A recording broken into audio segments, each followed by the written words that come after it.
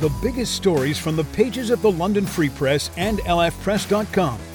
This is the London Free Press Podcast with your host, Rachel Gilbert. Welcome to the London Free Press Podcast. I'm your host, Rachel Gilbert. The Canadian Association of Chiefs of Police is asking for an urgent meeting with Canada's premiers to address police officer safety in the wake of 9 Canadian officers being killed in the line of duty in the last 6 months. So today I'm talking with London Free Press crime reporter Dale Carruthers about the letter and what they're asking for and how incidents here in London are highlighting the need for some reforms. Hi, Dale. How are you? I'm good. Thanks for having me today, Rachel. Of course. Yeah. Well, you're the expert on this for sure. So let's just go over just in general, what did the letter say and what are they asking for? Yeah, so the letter from this police association, they represent over 60,000 police leaders in Canada from all the provinces and territories. They're asking for an urgent meeting with the premiers to address several issues. One of them is the risk facing officers, and the other has to do with bail reform, an issue we're hearing a lot about lately. And then the third issue is gun and drug related crimes. So they're all kind of linked, these three issues. And they say that essentially policing in the country's at a crossroads and these issues need to be addressed. So the statistics in your story say that 9 police officers have died in the line of duty in Canada across the country in the last 6 months, which seems astounding to me. How does that kind of compare to other years?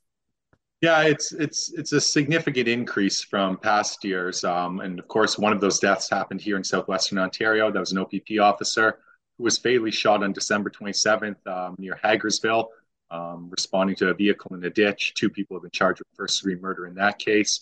And the other ones were all over Canada. And yeah, it's unprecedented to have this many police deaths in the line of duty in this short a period of time. So that's really raising the alarm and showing just how dangerous the job of policing has become. And then it also touches on these other issues they've raised. The issue of bail reform is a big one, because some of these individuals charged in the death of these police officers were on bail at the time and under weapons bans. That was the case with one of the suspects in the southwestern Ontario case. Mm-hmm. He had been released on bail, facing charges, possession of a firearm, assaulting police, and he was initially held in custody, and then a second bail review was done and he was granted bail. And he wasn't allowed to have weapons. It was one of his conditions. So when you have cases like that, that prompts the question, is there a problem with the bail system? And a lot of police unions and even politicians say that we need to review the bail system and there needs to be some sort of bail reform to make it harder for individuals charged with repeat violent offenses or serious gun crimes have a higher threshold to be granted bail. Okay, I was going to say, what exactly have they asked for? But just a tougher way to get granted bail, I guess. Often they ask for what's called a reverse onus, and that's where the defendant has to make their case as to why they should be released on bail and why they don't pose a public safety risk. Whereas the opposite, it's the Crown's job to prove that. So it's a little harder to make the case. But when it's reverse onus, it's harder to get granted bail.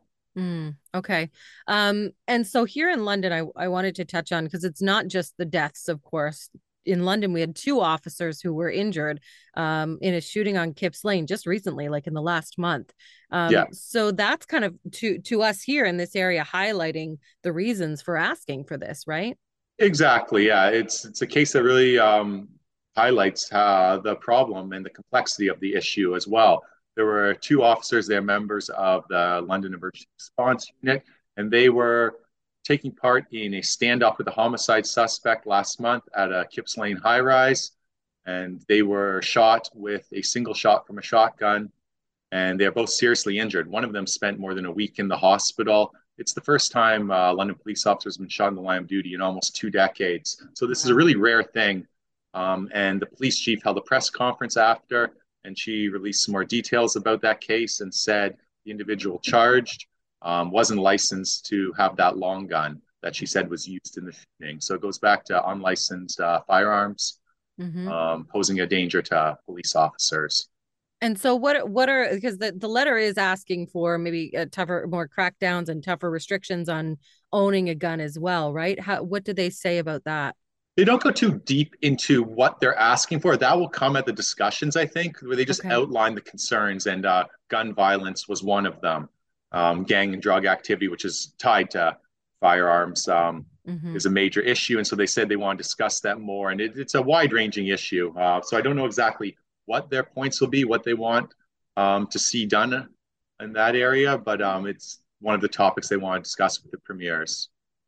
The Association of the Chiefs of Police president is actually a police chief of Winnipeg, Danny Smith, and he said in your story, quote, degradation of discourse around policing and police funding.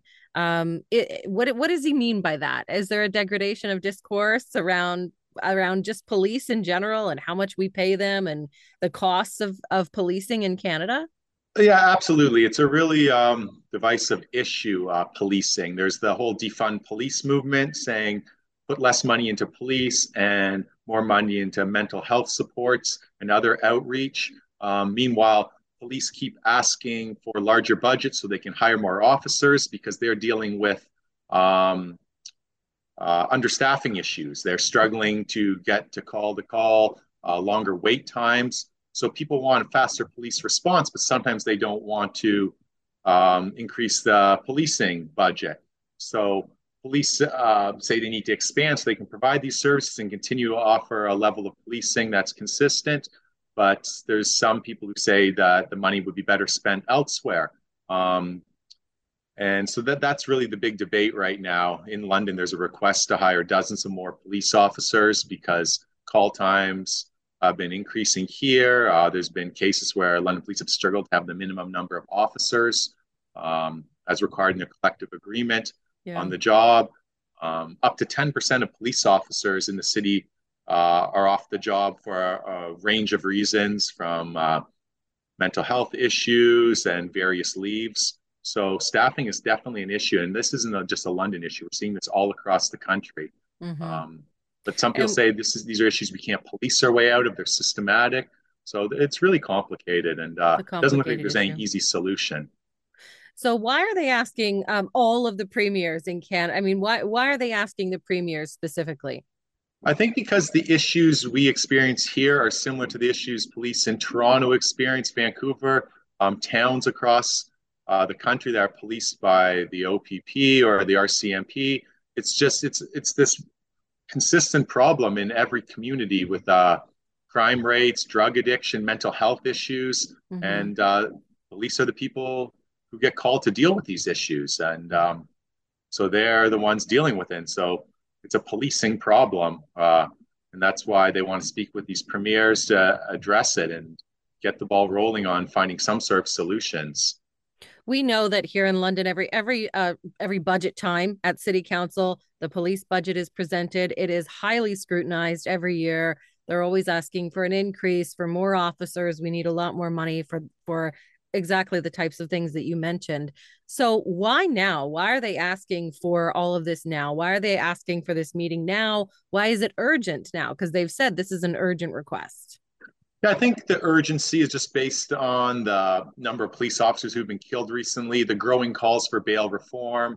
The Federal Conservative Party has tabled, I think, 2 bail reform bills that haven't made it through the House of Commons.